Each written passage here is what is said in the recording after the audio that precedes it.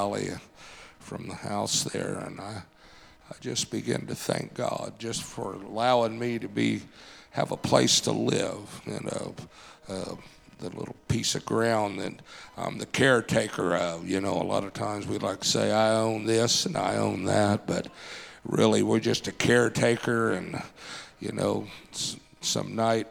someday old Brother Sampson will be gone, and that'll just slip right on over to somebody else, and they'll think they own it until God pulls them off the scene, and somebody else will step in and start picking up the trash and spraying the thistles and cutting up the wood and just keeping everything, just a caretaker. And, so it's a lot of times we just take a lot of things for granted. But I'm thankful. I am so thankful today for the salvation of the Lord. Sometimes we take that for granted, that He offered Himself a supreme sacrifice for our sin and offered us a way to escape sin and death and have the gift of eternal life, everlasting, forever and ever. And they said, "Oh man, Brother Sampson, you're talking about a utopia, a paradise, and that's what it's going to be someday." Hallelujah. And that's what I'm just going to talk a little bit about today, paradise. And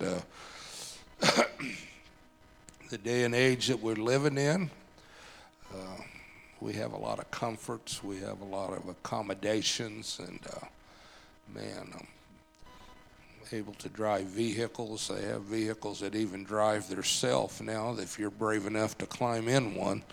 I don't know, maybe Brother Marks told me a few years ago, he said, "Brother Sampson, you're a control freak."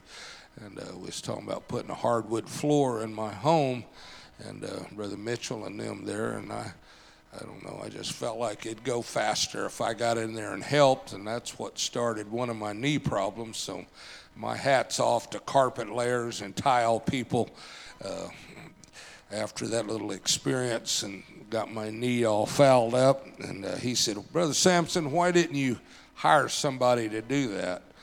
And I kind of started laughing. I said, "Well, Brother Marks, I did, but I just felt like it'd go faster if I got in there." He said, "You're just a control freak." Hallelujah. So I guess that's the way it is when it comes to these cars that drive themselves. I don't know. I was pulling out the other day, and there was a rather small guy in a semi-truck. In fact, I couldn't even hardly see him when he went by, and I told my wife, I said, "Man, it looked like that thing was driving itself." And just the thought of a semi-load of product coming down the road with nobody behind the wheel, and it just makes me want to get control of that thing and make sure everything is going all right. So I don't know if I'm completely ready for all of this automation that they say is coming down the pike, and artificial intelligence. I read a lot of scary things about that. And, some even say the bringing about of the mark of the beast and all of that, but I'm not going to get into all of that. But I'm not the smartest man in the world, but I do like having control of myself, and having this Word of God to help control me and give me guidance. Where would we be without the Word of God?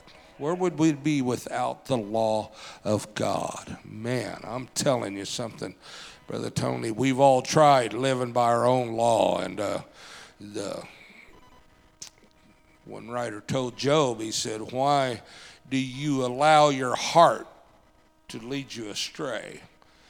You followed your heart, and it's got you in trouble." It was a false accusation, but I am smart enough to know that this heart will lead you astray. And Sister Sampson was talking about the other day about a renowned evangelist that just recently passed away, and I wasn't aware of him. I knew some of the ones that he ran with and worked with, and she was reading about him, and man, he got off into a doctrine that was just, it really didn't make any sense. And from where he came from to where he ended up at, it would just cause you to shake your head and wonder, how did he get in such a mess, knowing the truth, preaching the truth, knowing the truth, and then to wind up and just to feel like everybody's saved, you're going to heaven regardless of what you've done, and there's not really a heaven or hell. You just, when you die, you just enter into this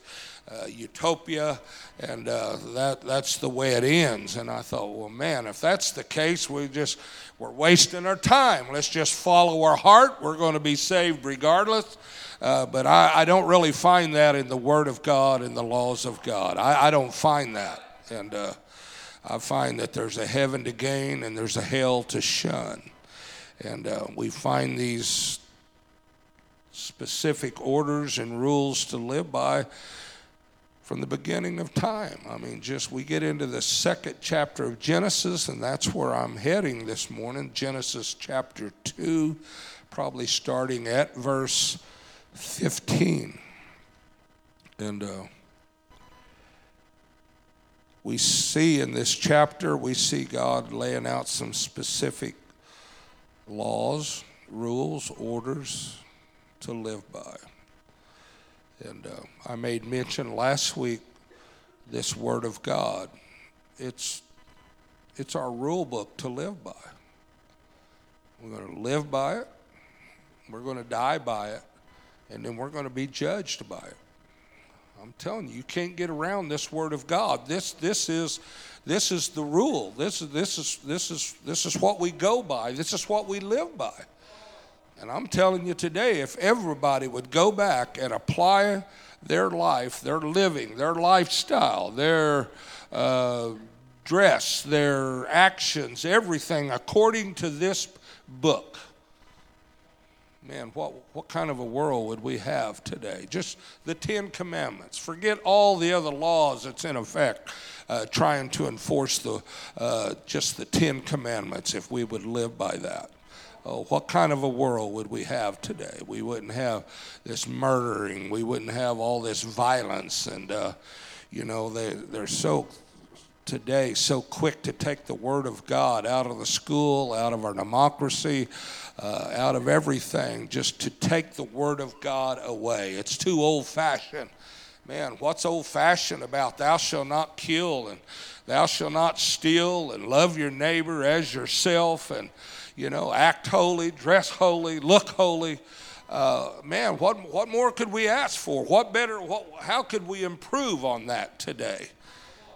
But instead, as I read last week about the Word of God, how they've took it out of our schools, our children are no longer taught the ways of God and the rules of God, and the violence that we've got, the teen suicide that we got, premarital sex at an all-time high, teenage suicide at an all-time high, and just violence on every hand. They want to take all of these things out of our lives, but then they're so forceful to have it on social media and internet and accessible, every type of violence that you can imagine in your mind. If your mind is, regardless of how vulgar and filthy that it is, if you have the intellect to how to type it in, it can bring it up and it will feed that ego that you want to feed off of. It's out there. If you can spell it, if you can describe it, there is a demonstration on websites that you can find that,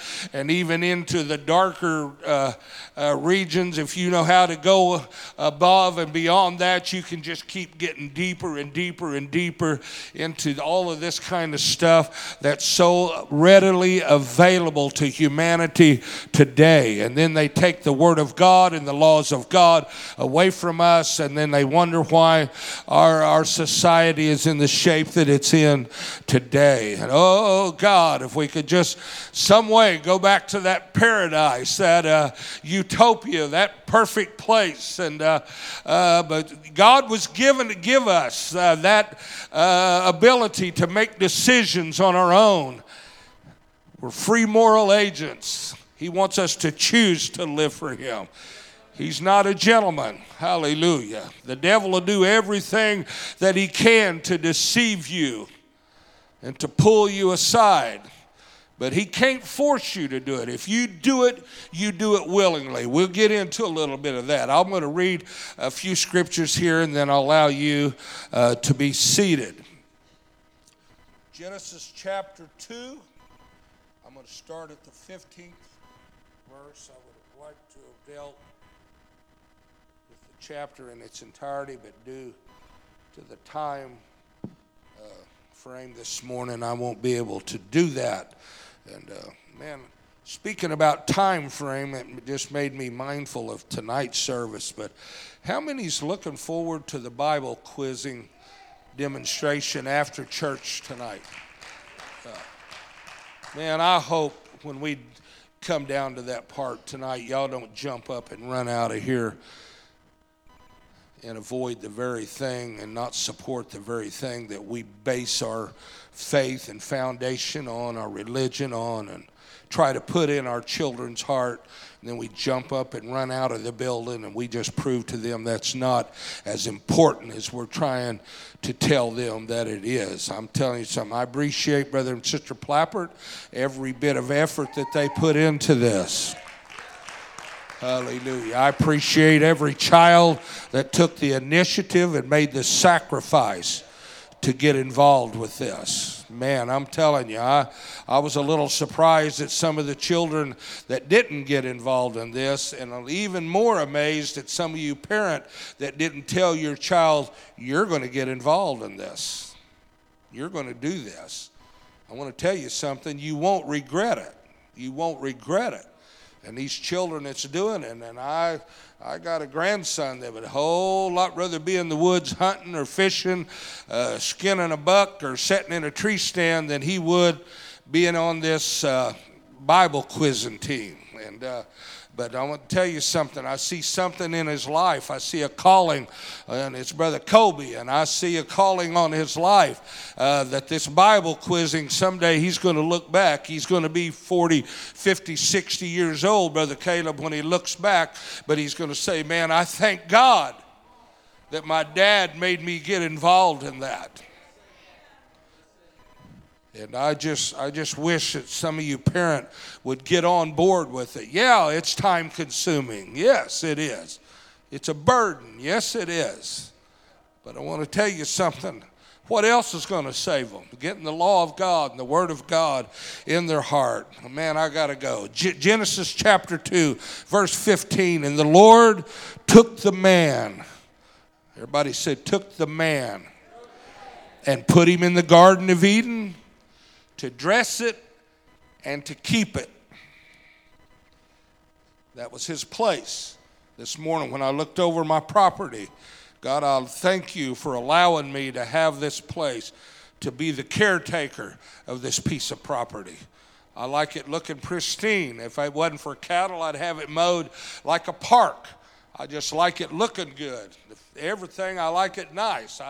I do have a few eyesores around my go-to and breakdowns and scrap piles that I go to get things and repair. And I do have a few of those, but I try to keep them as compact as possible. I just try to be a good steward of what God's allowed me to have. And this is what he's saying about Adam. He put him there to dress it and to keep it. He was in control of this. And the Lord commanded the man, saying, of every tree in the garden you can freely eat. Man, just look at how God is putting this. You can be seated. I appreciate your standing for the word of God. And he said, of every tree, Adam, man, you have freedom to partake of every tree you can freely eat. Just one little stipulation. Just one. He didn't have all the ordinances. Bless God, you're going to drive 55 and you're going to drive 45, and in this area you're going to drive 25, and you're not going to just go in the grocery store and take whatever suits your fancy and walk out without paying. He didn't have none of those rules, none of that to live by. Man, you talking about paradise starting out good, it was starting out. He said, but of the tree of the knowledge of good and evil, thou shalt not eat of it, for in the day that thou eatest thereof, you're going to die. Hallelujah. How many knows what the end result of sin is? Sin, when it's finished, it brings forth death. That's the law of sin. Did he die immediately? No. But he kicked it into action, that when sin is finished, it brings forth death. That's the curse of us today, our end result today. We get about, I think, 75 years that were promised in the Word of God. Some of us here today are beyond that.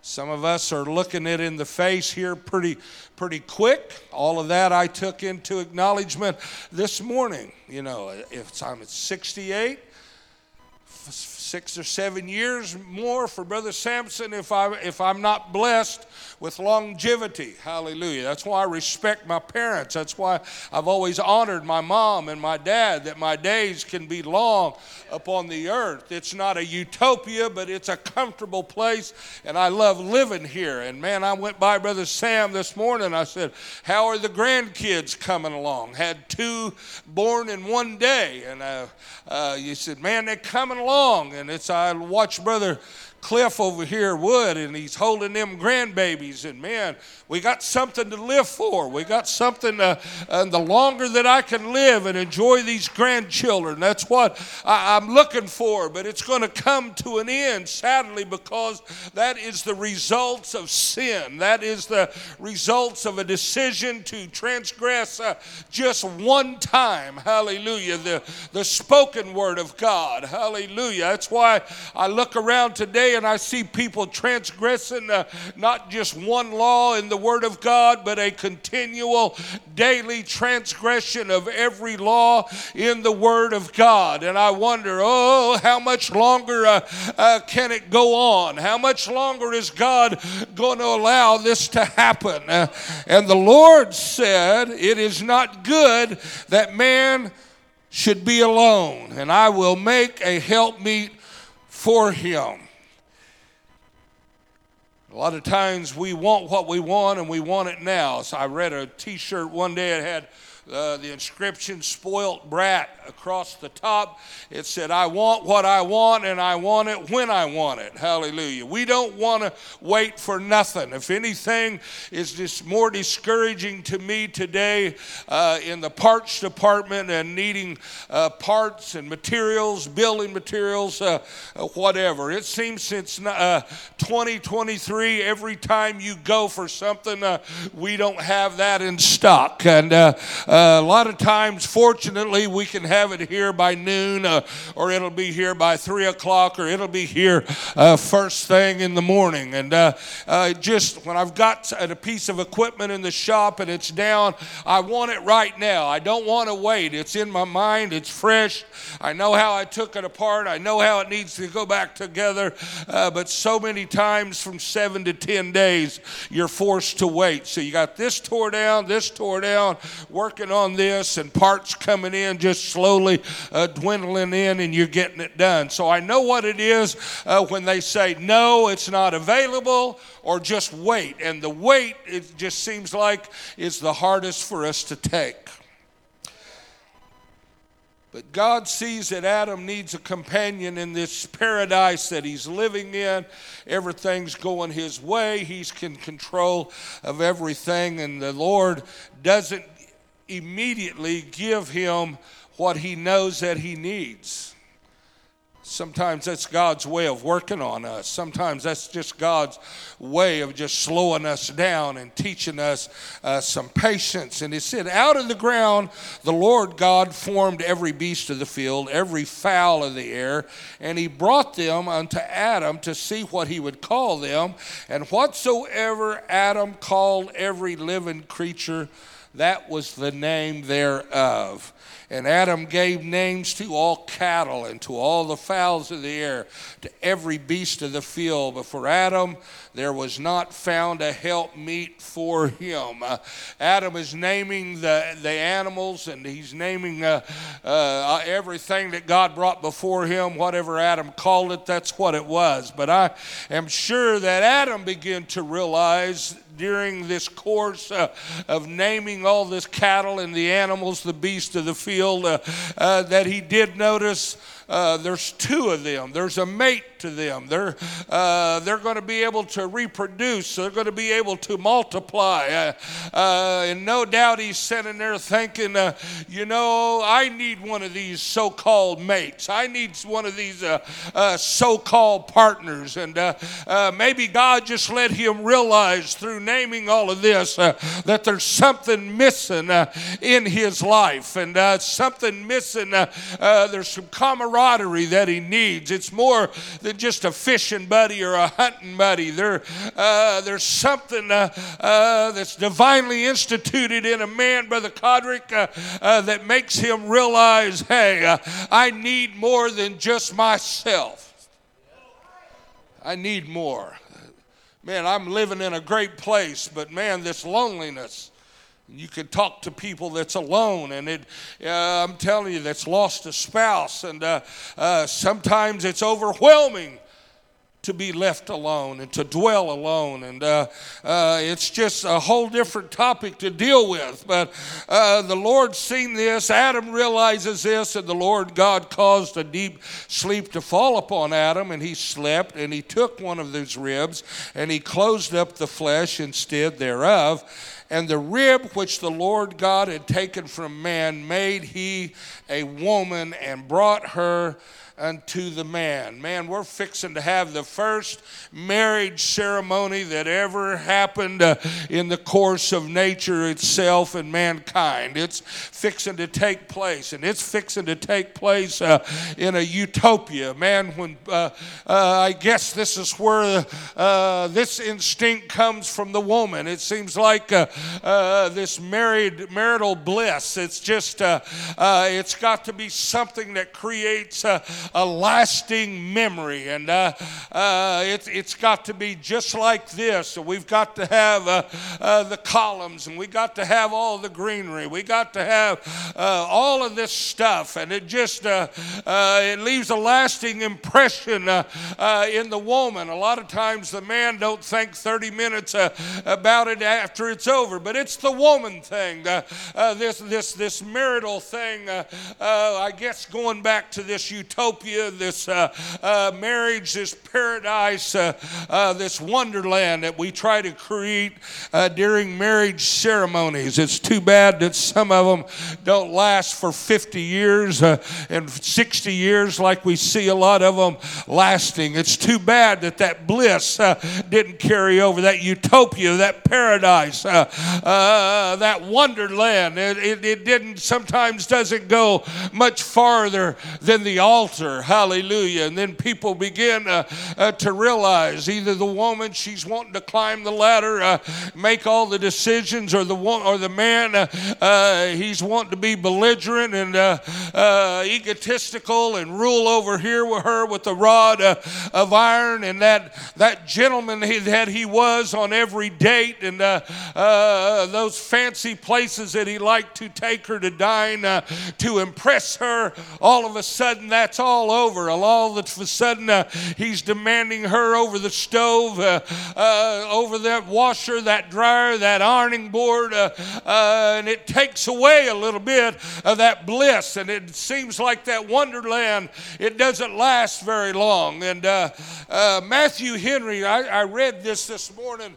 Allow me to read this quote out of a Matthew Henry commentator. And I know a lot of people think that he's dated as far as commentary is concerned, but I like what he had to say about the marriage. And it said, Matthew Henry quaintly says that the woman was taken from Adam's side, not from his head to rule over him, not from his feet to be tread on by him, but from his side to be equal with him. From under his arm to be protected, from close to his heart to be loved. I thought that was very well stated, and if we would keep that understanding from the time, my wife, She's superior to me in book learning. She is superior to me in bookkeeping and taxes and all of these things. I don't get all stressed out during taxes. I let my wife, because she gets all stressed out. She gets stressed out enough for both of us during tax time, and but she's good at that, and the bookkeeping and those things, and keeping of the home. Sometimes I jump in, try to help. He said, "Well, could you prove that this morning, Brother Sampson?" Yeah, I can prove that this morning. After 2 weeks, it's kind of closed up a little bit, but I found out just making salad in the kitchen can put you in the emergency room, getting cauterized and blood vessels sealed over. So, that's not the easiest place in the world to work either, or the safest. And I was helping the boys Tuesday. We had shop, and we forgot to put a washer on a specific area, putting an item together in shop class, and they pulled the head of the bolt through, and then we couldn't get it back out. So I had one holding a big shop hammer behind it, and another one, Brother Michael, was trying to line it up with a screwdriver, and I had a ball-peen hammer, and I was going to give it the lick that would drive it back out of there. And I hit it about the third lick. I got harder with each lick as I got confident on my area of impact, but I'm kind of like lightning. I don't strike the same place twice. And all of a sudden, it felt like wax flying out my ears, blood pressure shooting to the moon. And I look down, there's blood squirting everywhere. And I look at that finger, and I have pulverized the whole end. This is the little finger that you probably noticed that had the black on it when I was teaching. Man, I just got a brand new fingernail grew back there, and I pulverized it. Oh, pain and sorrow. It wasn't a utopia. I realized quick, I'm not living in paradise. This is reality. This is pain. And just, I get in a lot of trouble on the farm, and different things happening, and a lot of things I don't even talk about, but just stuff happens, and I'm brought back to reality. I'm not Adam, it's not Eve, and it's not paradise. There's some laws of physics. There's laws of average. There's Confucius laws and Murphy's law, as you say. Just things go wrong, and so it brings us back to reality. But here's Adam in his wedding bliss, and he's looking at the woman that God created for him, and he looked at her, and she said, "She is now bone of my bone, flesh of my flesh. She shall be called woman, because she was taken out of man. Therefore shall a man leave his father, his mother, and shall cleave unto his wife, and they shall be one flesh." You think, well, I'll give my daughter this, and I'll buy her this, and she'll be so happy, and she'll want to dwell with Dad forever. And my daughter, I didn't want her out in the workforce at that young age, so I kept her close to the house. I bought her a car. I made my boys work for their cars and their vehicles, but I bought Sister Kira a car. She had a custom bedroom. She had her own bath, and she had her own vanity. She had her own dresser, and she had her own big walk-in closet. Everything that a girl could want, and just decorated, to her desire, and the things that she wanted. And you would think that she would have been content to live with Dad, and groceries, and just a good old time. But one day there was an old slick that pulled up in an old Blazer, sitting about that high up off the ground. Had a lab in there with him, and not a whole lot else to offer.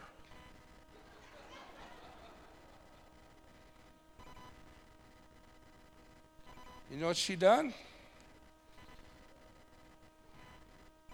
Dad, Mom, I love you, but I'm out of here. Went and moved in an old house up on the hill over there, grinning and smiling every time you looked at her, and I thought, how could she be so happy? She forsook mom and dad. She forsook everything they could give her. Stacked another big Alice in Wonderland looking marriage deal and dining hall and all of that. Left mom and dad with the tab and said, we'll see you later. Moved off. Well, that's what it talked about here. They're going to leave his father. You're going to leave his mother. And they shall cleave unto his wife. And they shall be one flesh. And they were both naked, the man and his wife, and they were not ashamed. A utopia. And it talks about, had every beautiful thing that you could desire. It was just, I feel like maybe Thomas Kincaid or one of these more famous artists, Brother Ryan, and I don't even have the intellect to explain and make a word picture of how beautiful this garden probably was. You just have to look at some of the most impressive paintings that you see out there, and I think every artist has dedicated some time probably to a drawing of paradise and a utopia and whatever their mind could imagine. And I feel like that it even went beyond the imagination of the world's greatest artist of today. I feel like it went beyond that. It was beautiful, magnificent, and tranquility and peace. And man, Adam, just the ability to walk up to the edge of that garden and seeing those 4 rivers that flowed out.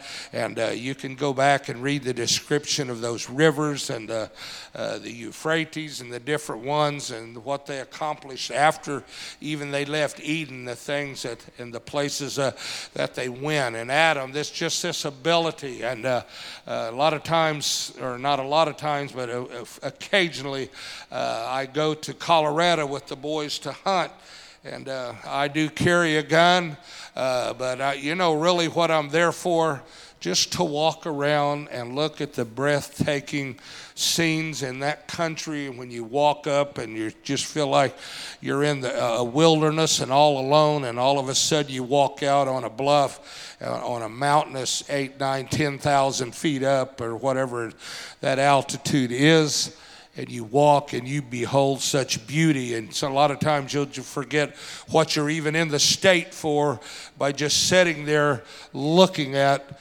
this wonderland, this scenery, this beauty that's there. And it was perfect, and they lived in it. Nothing going wrong, nothing to be left to their desire. It was just perfect. And a lot of times people say sin originated on this earth. Sin did not originate on this earth. Sin, rebellion, disobedience, all of this seed originated where? Where? Heaven, not the Garden of Eden. It was already set into place before the Garden of Eden. And we see this keeper of this paradise. And in reality, that's what each and every one of us is today. As a family, we need to communicate the do's and the don'ts. As a man of the house, the man needs to step up and say, we're not doing that no more. We're not going to get caught in that kind of a situation anymore.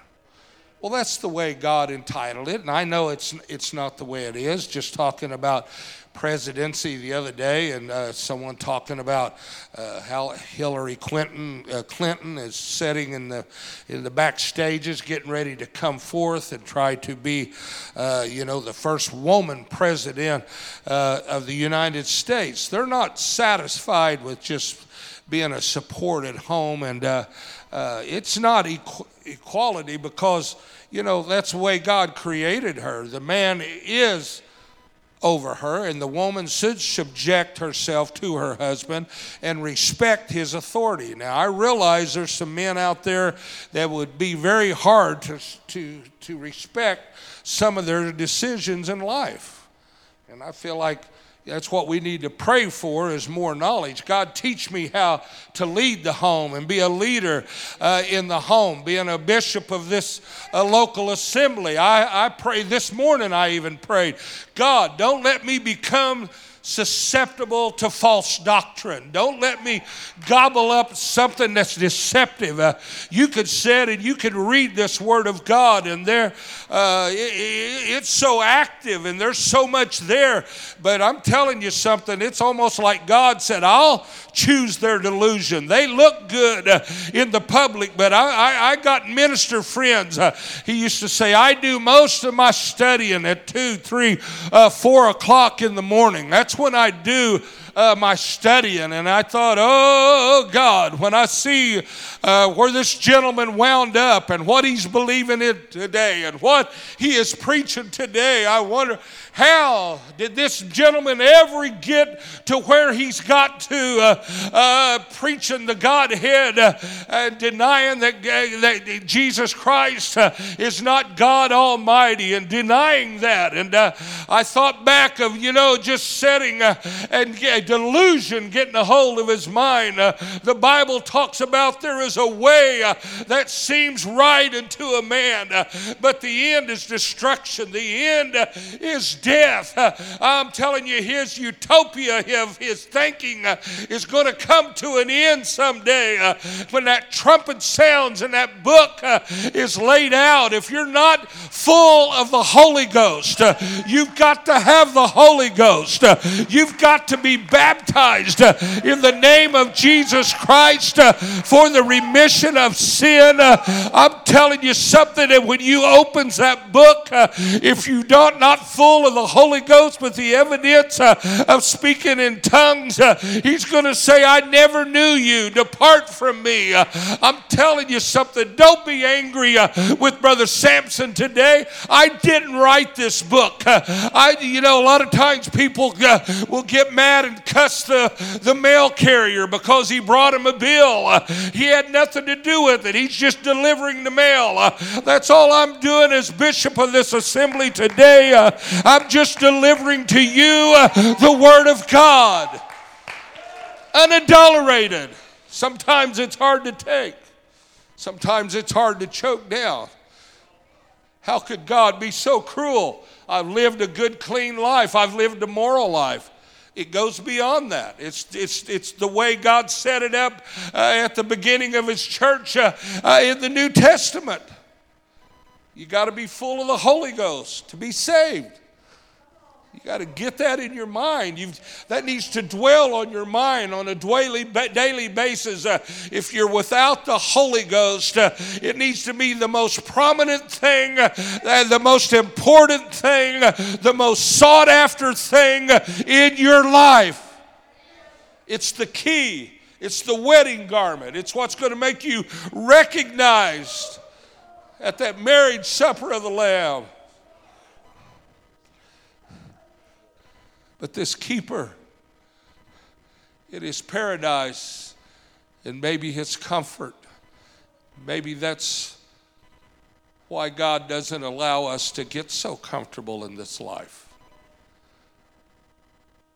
It makes us realize, hey, I need more. There's something more that I need. Because we get so comfortable, we let our guard down. It's not causing any harm. It's not causing harm today. But before this thing is over, it's going to magnify, multiply, and it's going to cause you a lot of trouble. Happy is the man that's not condemned in the thing which he allows. I know what it is to have to take advantage of that advocate that we have with the Father. When we sin, God will forgive us. But if we sin willfully, A lot of times I pray, God, just reveal to me secret sins, things that give me that conviction, Brother Samuel's, that conscience that when I'm doing something that seems harmful to this wickedness and this flesh, that God says, I'd stay away from that. Or he brings back an example of how somebody else got in the shape that they're in, and he reveals that to you. And you set up a defense.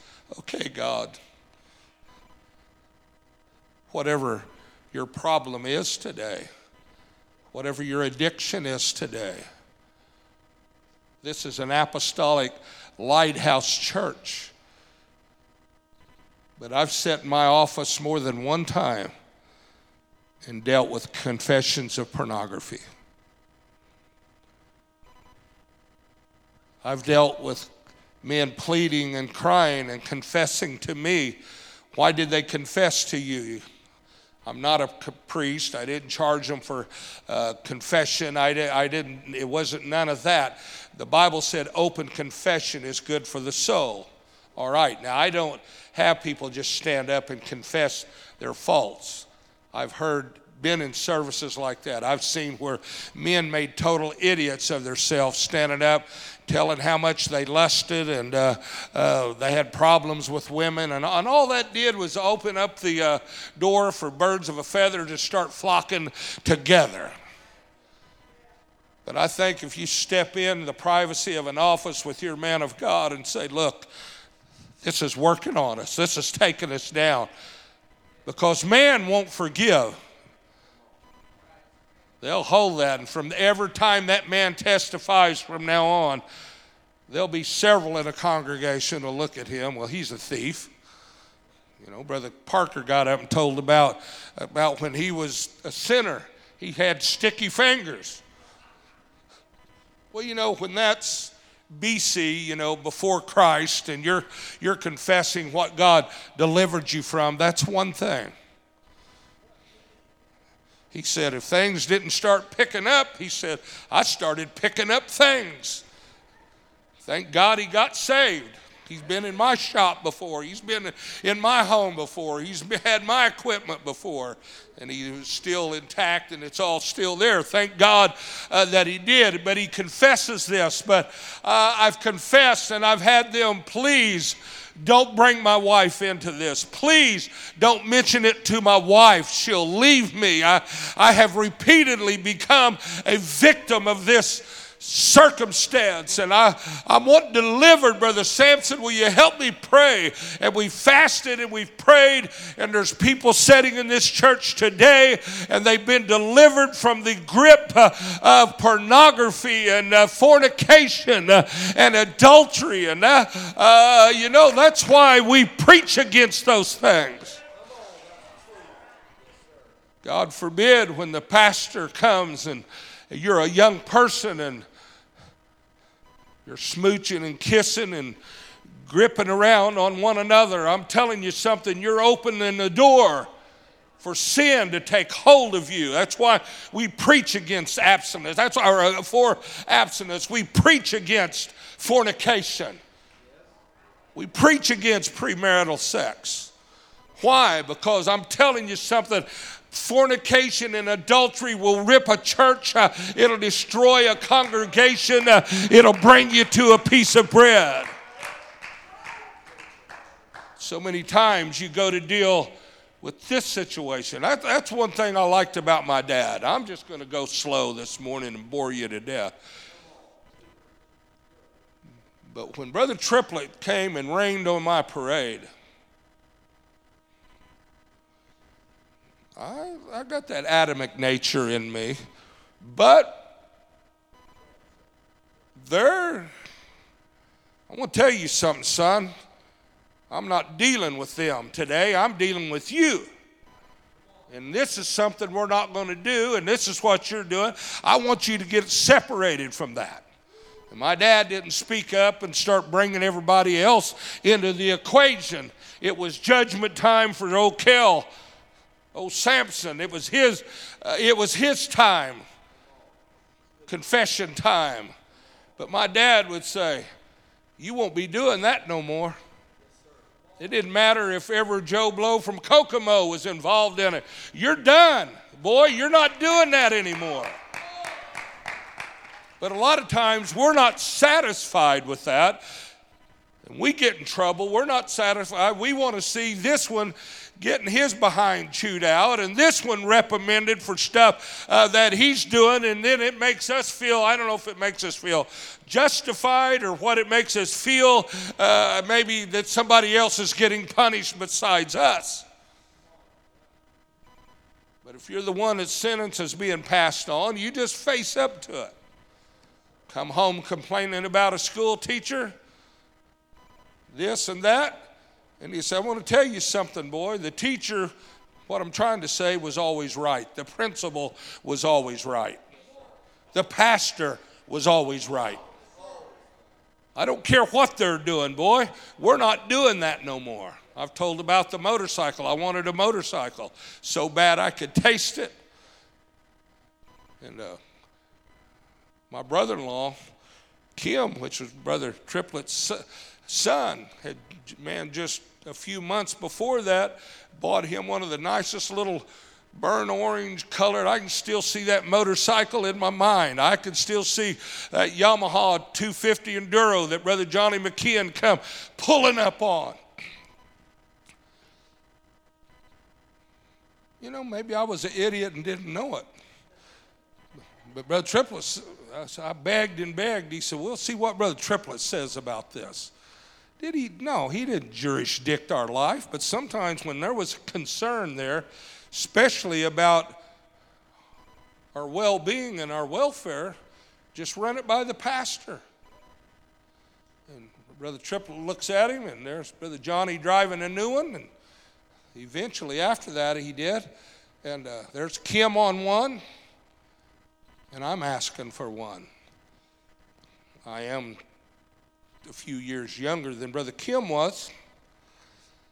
But he's looked at my dad. He said, Brother Dave, I don't feel like Kelly needs a motorcycle. I'm 68 today, and I realized that Kelly didn't need a motorcycle at that age. Oh, I could have probably went and bought one, but I wouldn't be standing here 68 years old today. And at the age that I finally did get one, I still made several bloopers that it was just the hand of God on me. But I could have, and I did I understand it at the time? Well, somebody could have one. I'm across the aisle. I can have one. It was just the limitations that God was putting on me. But it taught me an obedience. I think of a woman one time that approached Brother Triplett, and she said, I want to go to work at the truck stop. Brother Triplett looked at her, probably bringing into consideration all the counseling that he had had before with her over different situations. The condition of the home. There's 3 or 4 other women from the church that worked at this facility. And he said, I don't feel like you need to go to work there. Here it goes. But Sister so-and-so's working there, and Sister so-and-so's working there, and so-and-so's working there. I don't see nothing wrong with me going to work there. He said, I'm telling you, you don't need to go to work there. 4, 5, 6 kids in the home, a husband at home. She goes to work there. In 2 weeks, Brother Winkler, in 2 weeks, one of them old truck drivers came in there, and she was gone in the cab of the truck with him and gone. Left her husband, left all of her kids at home, and headed out. I don't think I have ever seen her since. Gone. And Brother Triplett said, you don't need to work there. But they are. He was putting up a guard for something he knew that she couldn't handle. Those women that work there, still living for God today, she goes to work there, and in 2 weeks she runs off with a truck driver. Wouldn't listen to the man of God. So God's give orders. God's give conditions. He's give stipulations. He's give him a wife to live by. He's put him in control of paradise.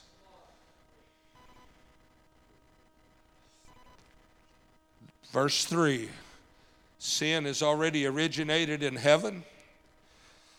Now the serpent was more subtle. Isn't it amazing? This we go right in from utopia, marital bliss,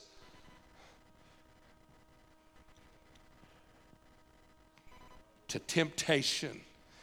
Now the serpent was more subtle than any beast of the field which the Lord God had made. And he said unto the woman, Yea, hath God not said, Ye shall not eat of every tree of the garden? Such a vivid reminder before the temptation of God's stipulation, God's command. Where's Adam at? God's given this specific task.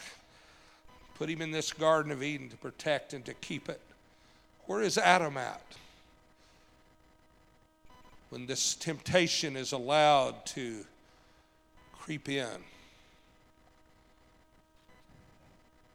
Adam specifically knows the rules, the regulations, the do's and the don'ts. God sat down face to face with Adam.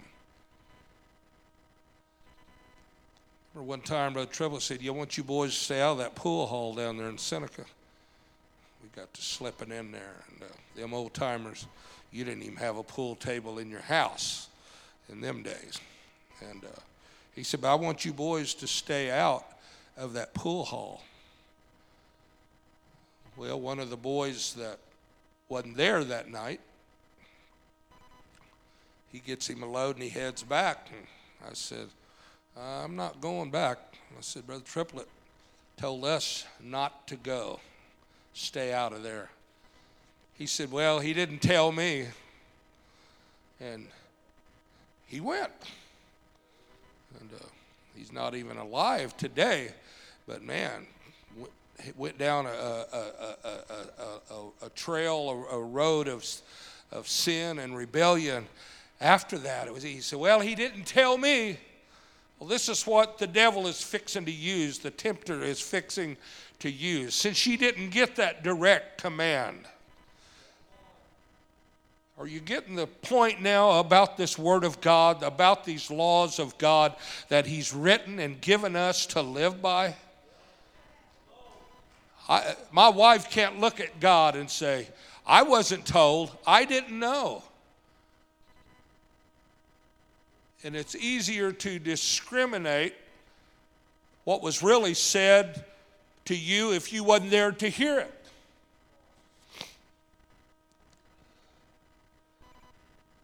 Hath God said, ye shall not eat of every tree of the garden? And the woman said unto the serpent, we can eat of the fruit of the trees of the garden. Had never experienced sin, had never experienced rebellion, had really never experienced having to make a decision because it was a time of perfect innocence. Nudity at this time, and we read it at the closing of chapter 2, did not even cause an arousement. It was that innocent. Are you getting the picture that I'm talking about?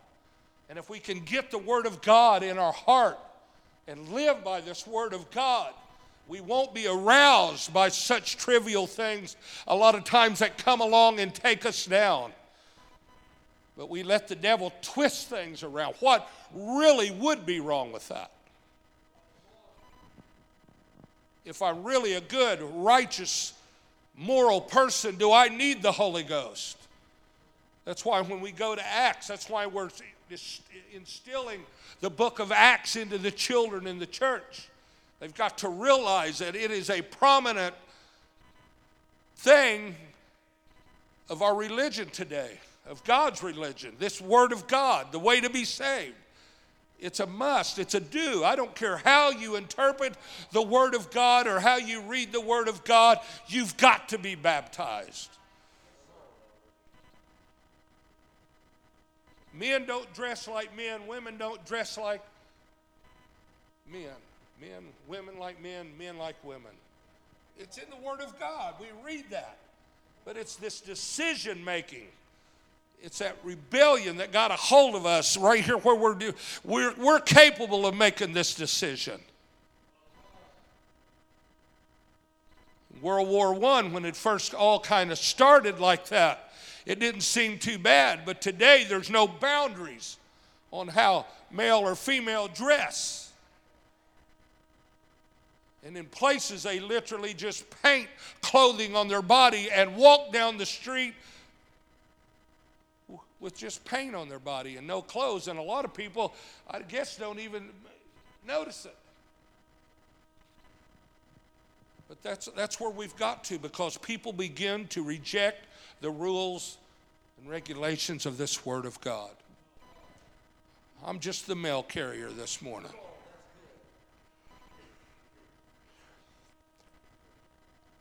But Adam, being given this specific task, some way he lets this creep in.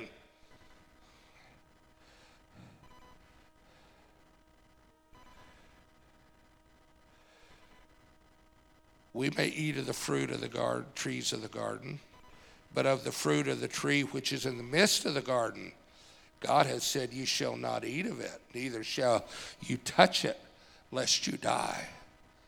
I could just hear his old snaky, sneaky, Lemon Abner would say he's a snake in the grass, slithering up.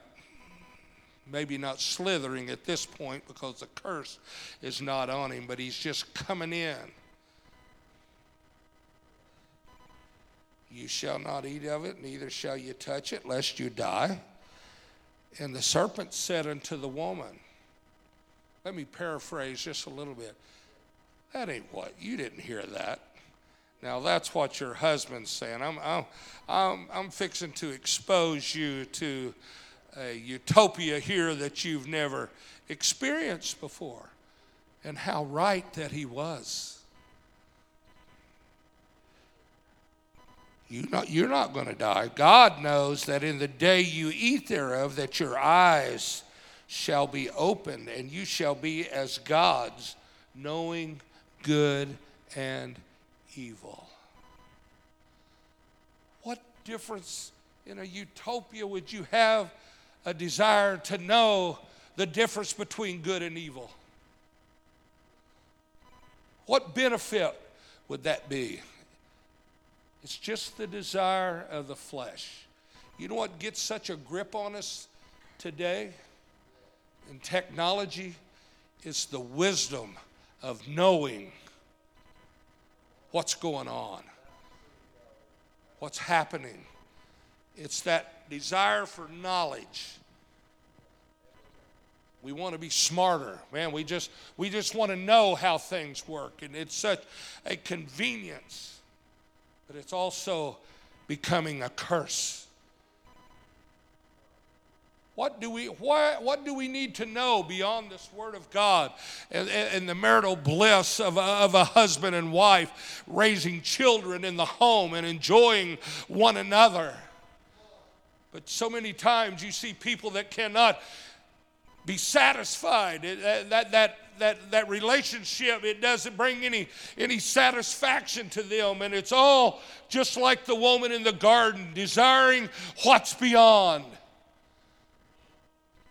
Was it John Conley who wrote the song, the woman, she thinks the man down the street, the woman down the street, she thinks her husband is neat because they got this money and it looks like they're doing, and she's all day dancing with the broom and working in the washing machine and over the hot ironing, and she begins to think about something better than what she's got. Regardless of the income, it happens. I know people today that are paying $18,000 a month because of a one-night stand. One night. Nice homes, best of vehicles, best of everything you could ask for.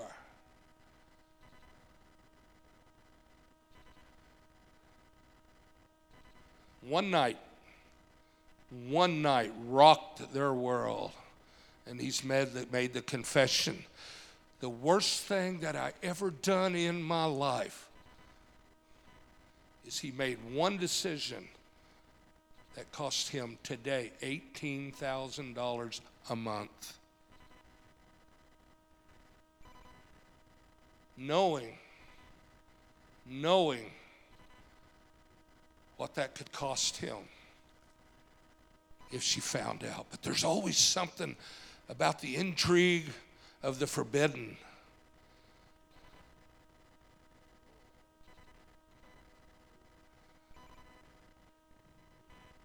And he caused her to start looking. He caused her to start considering.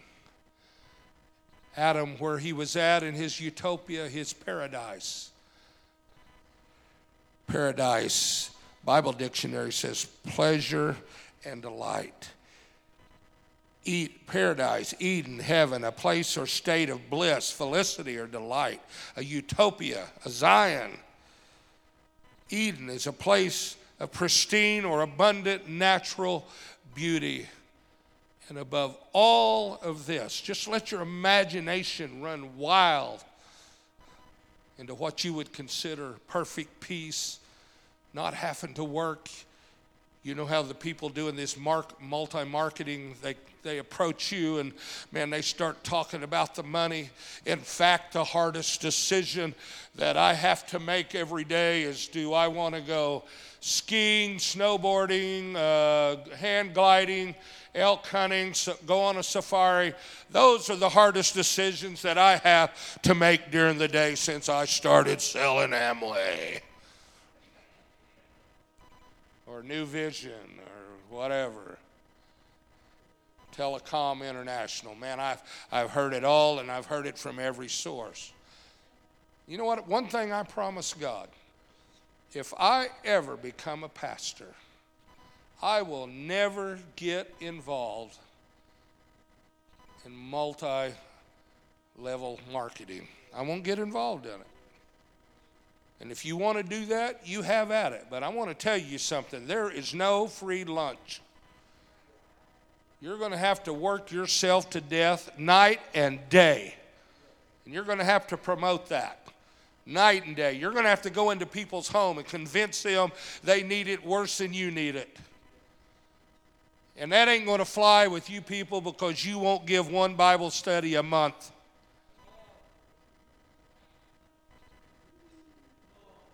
Did I just hit a stump with a plow?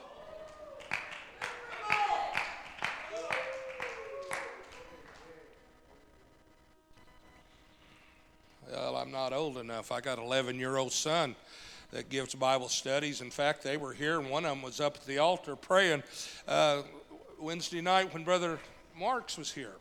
He'd go down there and read them the Bible. He'll go down there and give them a Bible study. 11 years old. And he'll read the Word of God to them. And they tried to tell him here the other day, well, we've done so much. And Kobe said, we've done so much that God's really not mindful of us. God has no use for us. We're so guilty. And Kobe jumps up. He said, Jay, don't say that. Don't say that, Don. God died for you. God loved you so much that he gave his life for you. Don't say that you're not worthy of God. What's wrong with doing that? Oh, God. But anyway, we don't have what it takes to try to convince somebody of this gospel. But Adam, I don't know where he's at in his comfort zone, but he's allowed something to creep by him, something to get by him. The Bible says, watch and pray. Watch with your conscience alive and vibrant while you're praying to guide you and direct you. My dad used to say, son, I pray for you every day that God would give you wisdom in the end time to lead the church. Dad's been gone going on, I think, 10 years today. But I want to tell you something. Those words ring in my ears. God, I need that wisdom. If you need wisdom, ask of God. He'll freely give it to you. You don't need it off social media. Ask of God. God, what do I do here? I'm facing a crisis in my life. It don't matter if it's financial crisis, business crisis, marital crisis. The lack of the wisdom of God, so many times it's what's got us into the mess that we're in. But where were we? Where were we at, husbands? Where were we at, wives, when this was creeping in? Well, I'm the ruler. Well, you know why the husband's saved? Because of the chasteness of the wife. She's got a very strict responsibility in the home. While Dad's out working and making a living, and I've talked to men and said, man, I talked to someone the other night. A lot of time we think these evangelists that fly thousands of miles every week and they're gone day in and day out, that it's a bliss to fly around in a big jet and preach conferences and renowned revivals. And Brother Mark's the other night talking about where he's seen thousands and thousands receive the Holy Ghost. I was in one meeting in Fayetteville, Arkansas, where I saw 120, just like on the day of Pentecost. In one night, 120 Marshallese at Brother Lindsay's church come forth, and 120 of them got the Holy Ghost in one service. But we would think that would be all bliss. But when I talked to them, I flew one time a few years ago on a cruise, hit a couple different airports, a couple of them international airports, and I thought, dear God, why I wouldn't want to do this on a daily basis. There's no bliss to this at all that I could see. But we look at that and think, man, I'd like to be flown from state to state. Brother Marks was talking about, I guess, California or somewhere, and then all the places that he's going to be this whole week, and then going to be in Berryville, Arkansas, Monday and Tuesday night, after he's been thousands of miles all over. And he's told me, he said, Brother Sampson, sometimes I just want to stay home so bad, so bad. What would it be for Brother Marks to have a woman that wasn't dedicated, wasn't devoted? That's why when I come and this man's working from daylight till dark, there's been times I've come in, Brother Sam, my kids would be asleep when I left. They'd be asleep in bed by the time I got home. And the same thing for days on end. A lot of times I've sat in my truck a lot of times at work with tears running down my eyes, missing my wife, missing my children. A lot of times she'd wait up for me, but my children were gone, and I didn't have that father, that leadership, companionship, or relationship that I should have. And you know who it was up to? It was up to my wife to make sure that there was discipline in that home. You can strut around like you're Stud Dudley all you want, but you're not there having that direct influence on this children's life. That's why when you come up, Brother Codrick, I say, you're the leader of the home and blah, blah, blah, and then I switch to the woman. You got to keep that country and Western music off. You got to help keep that lust and that fad and that fashion out of your home. You got to put the love of God in this child's heart, because you have more quality time than the man has. He's providing the living. He's working by the sweat of his brow. And for those of you that both of you work, you better make sure you got a nanny that's got the love of God in their heart, that can make a Moses out of your child and not a pervert. And most of all, not come home and find them baked in an oven. I read a deal several years ago where the babysitter baked the baby in a pan. This is what the transgression that took place in the garden. And she said, I hope you enjoy the dinner today. and uncovered the roaster with their child in it. And I've heard of them putting them in microwaves and just crazy things that people do. That's why we need chass keepers at home. I'd rather drive a 50 Chevrolet and my kids be saved is me to put them in the hands of a pervert and somebody raising them that has no biological connection to them. And I know there's caregiving people in this world, but we can't be careful enough with our children. It's perfect around our house. That's what I'm dealing with now. A state of perfection and bliss that's fixing to go south. When she finally looked and began to consider, you look across and you see that hunk, or you look across and you see that beauty with that apparent $1 million body, and you let your look just linger there just a little while, there'll be a seed that will get a hold of your heart. You just keep entertaining rebellion, and it'll get a hold of your heart. It'll drag you right out of the house of God.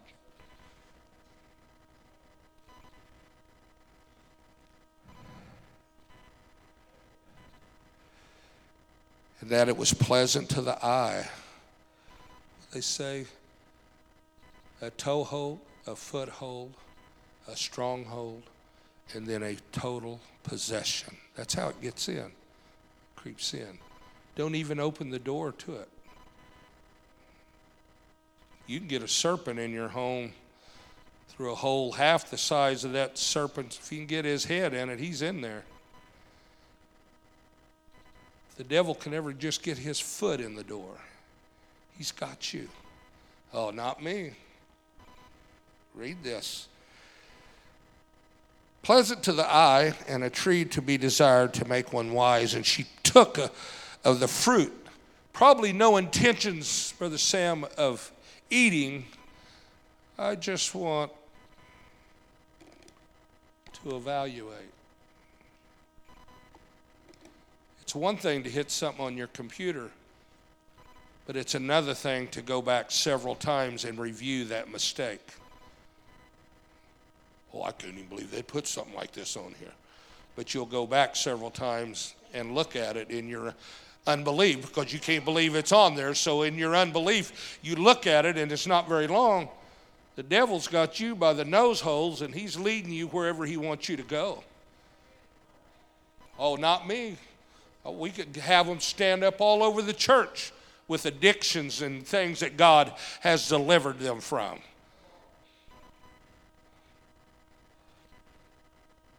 But let's go back. If we had never considered, we'd never even, well, that is good looking stuff right there. She took of the fruit and eventually did eat and gave also to her husband with her, and he did eat. And she had the very word of God in paradise with her. Thou shalt not. There was something about that commandment that was burning in Adam. Now, Eve didn't hear it. She's like my good friend that said, he didn't say it to me. That still doesn't make it justifiable. It's still a law that's in effect. Maybe a cop's never told you before that you're breaking the speed limit. They just keep driving like you drive, and eventually you will get one to tell you, you're not going to drive like this, sir. And the eyes of them both were open. Adam knew he had the direct commandment. And he let this slip in the garden to boot. And then he lets it slip in and affect his very own decision-making life. And they knew that they were naked. Now it's not matrimonial sacredness. Now they're realizing, hey, there is an indecency about this.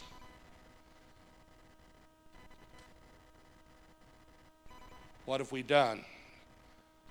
Look at us. The innocence is gone now. There's guilt in paradise now.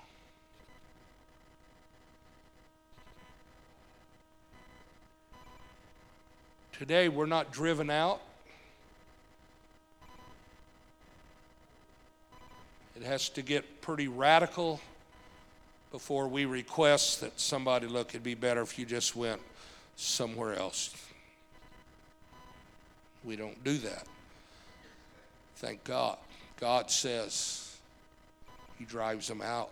And they were naked, and they sewed fig leaves together and made themselves aprons. Guilt is on them, Brother DJ. I've told in mine and Sister Sampson's earlier marriage, we've been married almost 47 years, but we got caught into a little snare, and we'd go to the home of her sister, and we'd get snared into this little situation, and our kids would get pulled into it. And I don't know very many men that don't like Westerns, but that's what my brother-in-law and they kept on. I've never had a television in my home. What I seen in 2 restaurants just recently, because that thing, in one, Sister Sampson said, could you please shut that off? The graphics were so bad in it the other night in El Charles that my wife finally said, could you shut that off? We don't look at stuff like that. I was proud of her. It was horrible. And that was violence. But the other restaurant we were sitting in with Brother and Sister hid, and it was right there on the wall in our face. And it was horrible, the things that was going on. And I thought, in society, how could you raise children? Do you sit and pray that they were dumb enough that they didn't know the sex scene that they just seen was illicit, the profanity that they just seen, the drug scenes? I read an article here several years ago. The drug scenes, the fornication scenes, the thieving, all of these, how many scenes? It was in the thousands that youth will see from the time in kindergarten, if they watch television, until the time that they graduate. These scenes are pushed in their face by the multiplied thousands. And we think our children can survive that kind of environment. We've got such a great home. We have financial security. We have comfort. But someday, judgment's going to come knocking at the door. Someday, there's accountability that's going to come knocking at the door. And they heard the voice of the Lord God walking in the garden in the cool of the day. What was always a time of camaraderie with the presence of God every day in the cool of the day. A perfect environment and something that they always look forward to. Church time ought to be the most important time in our life. Prayer time ought to be the most important time. Bible study, Bible quizzing. This is what we are. This is what we believe. And we sit here and think that we can put it off, and our kids will survive without the Word of God. Your children will not survive without this unadulterated Word of God. They won't survive.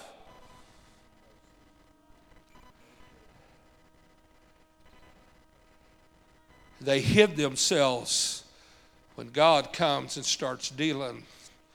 Talks about in the end time, they'll cry for the rocks and the mountains because they don't want to look at him, the face of him that sits on the throne.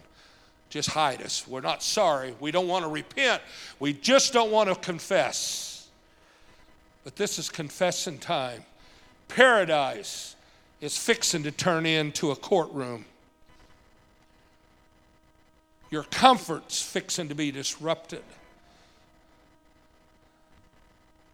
from the presence of the Lord God amongst the trees of the garden. And the Lord called unto Adam. Boy, preacher's got my number. No. It's when you look and you see a slackness in church attendance. You see almost no attendance to the prayer room. Constantly late for church. It's not your chief joy, like Brother Matherly talked about. I used to preach faithfulness to church, and they live a ways away. They're in a building program. Yeah, it's kind of an open confession there. This is not my norm. This morning he was in the prayer room before I was, if you're wondering about his accountability. He preached a marvelous message for us last Sunday night. But I want to tell you something. When you look and you see that they're not interested in the altar call, I've been watching people night after night in this church. The bathroom is their sanctity during an altar call. I've watched it. There's trouble in their home. There's going to be marital trouble if they don't get on track. Who are you, Brother Sampson? I'm just the bishop here. I'm just calling the shots that I see. But when they didn't come with that eagerness and that camaraderie desire to be in the presence of God, God knows something's wrong. Where are you at? Why aren't you as enthused as you was 9 years ago when you got in church? Where's that enthusiasm? Brother Tony, it can't just be a year into it when you say, I got to have this place, Brother Sampson, and I got to have it 2 or 3 times a week. I've got to have it. I don't worry about them as much as I do. It's those that miss and plan everything else around a church service. They're disrupting their paradise. They're disrupting that relationship with God. They don't care anymore. Where are you at? Where art thou? And he said, well, I heard your voice in the garden. I hid, I heard, I was afraid. And beyond all of that, I'm naked.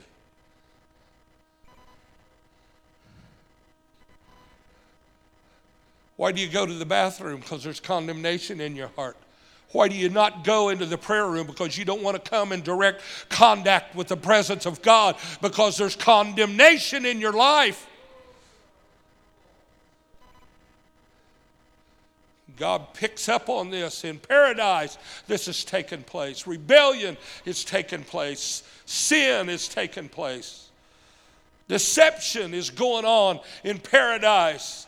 It's taken place. And now the comfort zone has become a courtroom.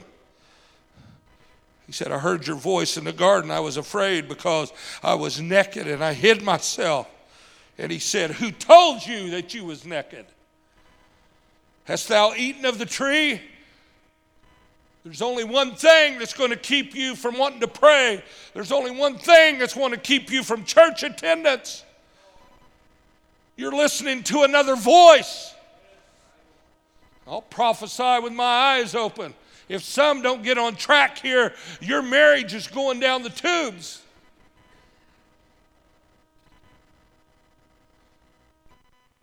What have you done? There's only one thing that you could have done, and God names it. You've eaten of the forbidden fruit. You've eaten of the tree whereof I commanded thee that thou shouldest not eat. In this whole wide world, everything that we can partake of and have and do does not satisfy this flesh.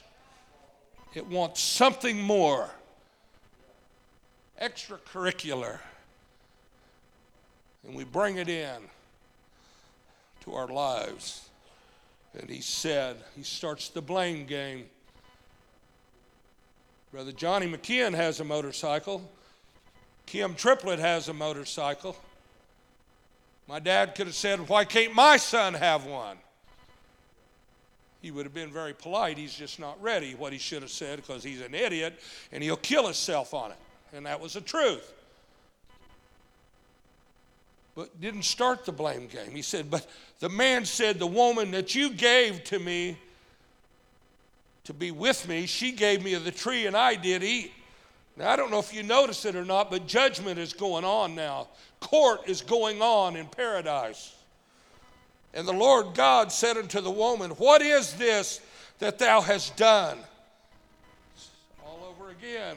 And the woman said, the serpent beguiled me, and I did eat. And the Lord said unto the serpent, he deals first with the beguiler and then the beguiled. And the Lord God said unto the serpent, because you have done this, you're cursed above all the cattle and above every beast of the field, and upon thy belly shalt thou go, and dust shalt thou eat all the days of thy life. I'm going to put enmity between thee and the woman, and between thy seed and her seed.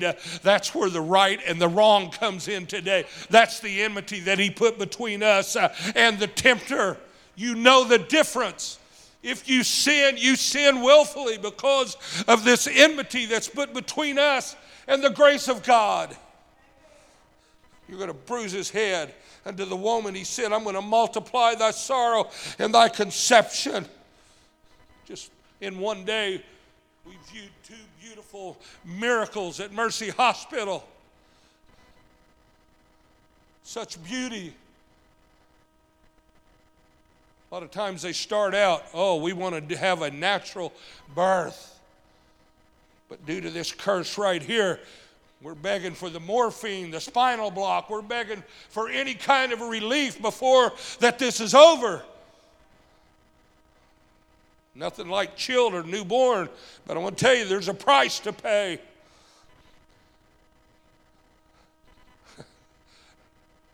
Kelsey's grinning and laughing this morning and holding on. But in a day or two, they ain't going to be grinning. She knows enough about that to enjoy the beauty of it while she can, because there's going to be some sorrow involved before that little character gets here.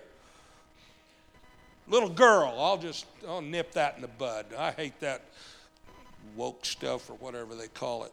In sorrow thou shalt bring forth children. Thy desire shall be to thy husband, and he shall rule over thee. And unto Adam he said, because thou hast hearkened unto the voice of thy wife, and hast eaten of the tree. There's nothing wrong with equality, but they don't want equality.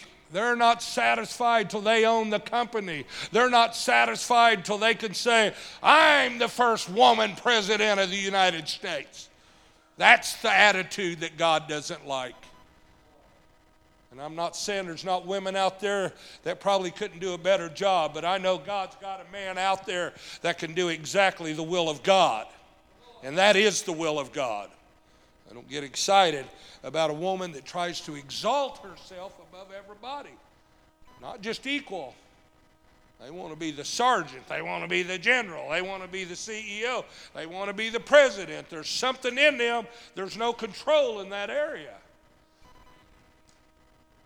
But because you've eaten of the tree which I've commanded thee, saying, thou shalt not eat of it, cursed is the ground for thy sake, and in sorrow shalt thou eat of it all the days of thy life. You're going to be able to eat of it, but it's not going to grow and just be there readily at your disposal. You're going to toil for it. You want a paycheck, you're going to have to work. And if you're on SSI or disability, it's because you got injured on the job or you worked and established that SSI because you worked, you toiled, you labored. You're going to eat the herb of the field. If in the sweat of thy face shalt thou eat bread till thou return into the ground, for out of it wast thou taken for dust, and thou art, and unto dust shalt thou return. And Adam called his wife name Eve, because she was the mother of all living. And unto Adam and also in his wife did the Lord make coats of skins to clothe them. And God said, behold, the man has become as one of us, to know good and evil. And now lest he put forth his hand. We've held court, and now we're facing sentencing. I preached here several months ago, reaction to sentencing. What's going to be your reaction to sentencing on Judgment Day? People sit in the court with a smirk. They think their high-dollar lawyers got it sewed up. They think he's bamboozled and pulled the wool over the jury's eyes. And he's sitting there with this cocky, arrogant grin, not sorry for anything he's done. And when the jury goes out and they come back in and they put forth their sentencing, they said, the jury has found you guilty. You will be given 2 life-term sentences to be served concurrently without parole.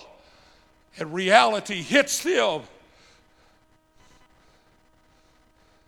Like my friend, when the judge got done with him and pronounced the $18,000 a month alimony for one night's sin, probably maybe an hour at the most pleasure. $18,000 a month is his sentencing. Life in prison without parole is sentencing.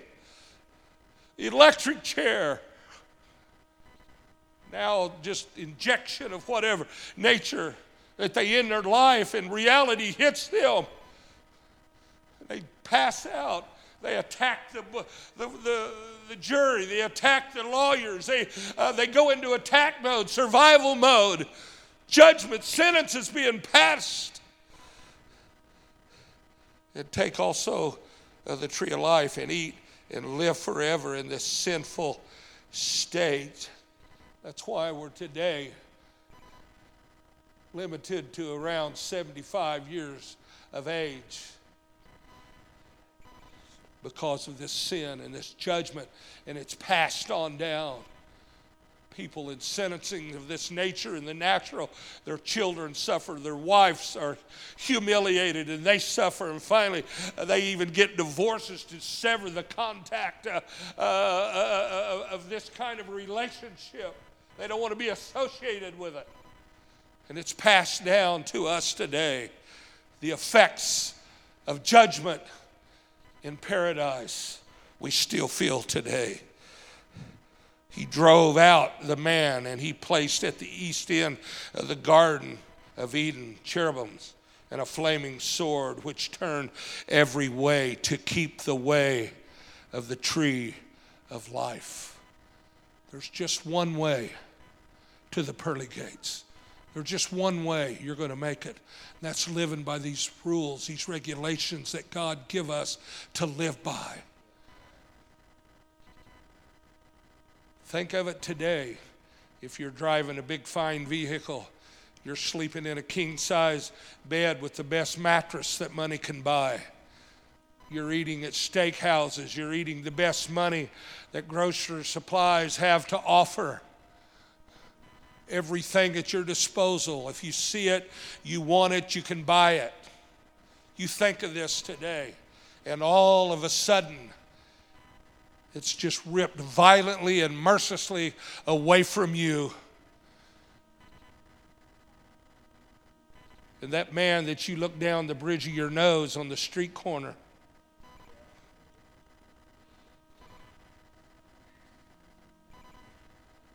that's all you've got. You've got no place to live. You've got no place to sleep. Nothing. You went from all the comforts that life could afford to nothing. Oh, you think those people on those streets have never had anything in their life? Some of them were prominent businessmen that the trickery of sin took them to nothing. They don't even have a place to stay.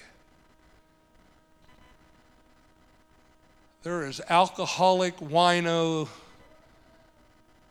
musicians sitting on the streets in Nashville,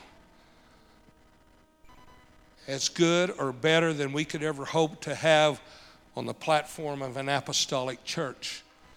But decisions in life, and we look at them and we think they're nothing, they're nobody. And in an instant, what'd the rich man say? I've got everything I desire. I got more than I need. I have more than I desire. What should I do? Holds this conference with himself. I'll tell you what I'm going to do. I'm going to tear down my barns, and I'm going to build greater. And when I get those barns built and I get them stocked, you know what I'm going to do? I'm going to say, soul, take thine ease. I have need of nothing. That's about as close to paradise as you could ask for. I don't need nothing. But in one night, his paradise became a courtroom. And God said, you fool, this night your soul is required of you. All of that wealth, all that prominence, all that bliss, somebody else stepped right in and owned or divided it up in one night. In one night. Such great plans in paradise for something even better. And it's over. The rich man used to beg. The Lazarus used to beg the rich man.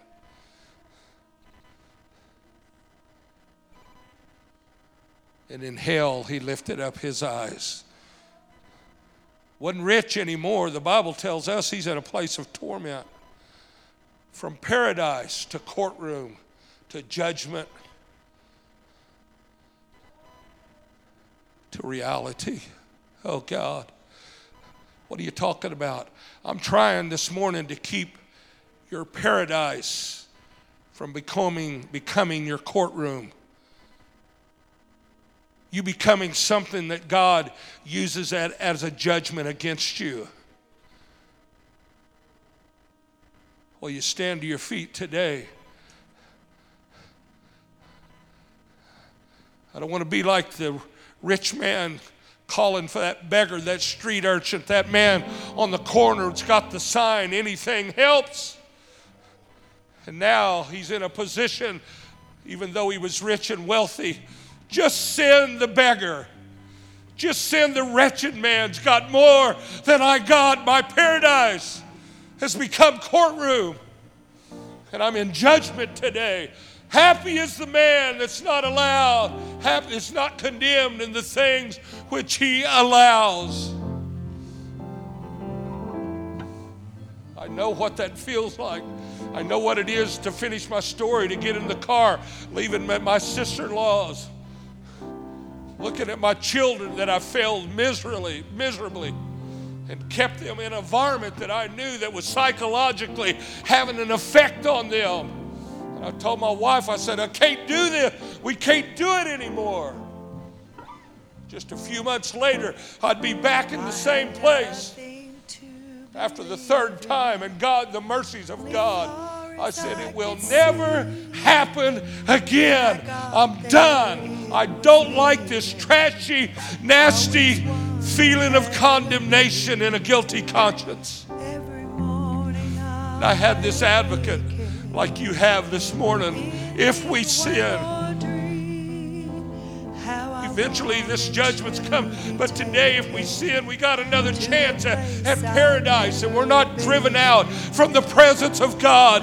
What are you talking about? I'm giving you a chance this morning to make this paradise a reality and something that you can cling to, you can hold to. When your courtroom, paradise becomes your courtroom. Happy's the man. I'll dream with open eyes when I get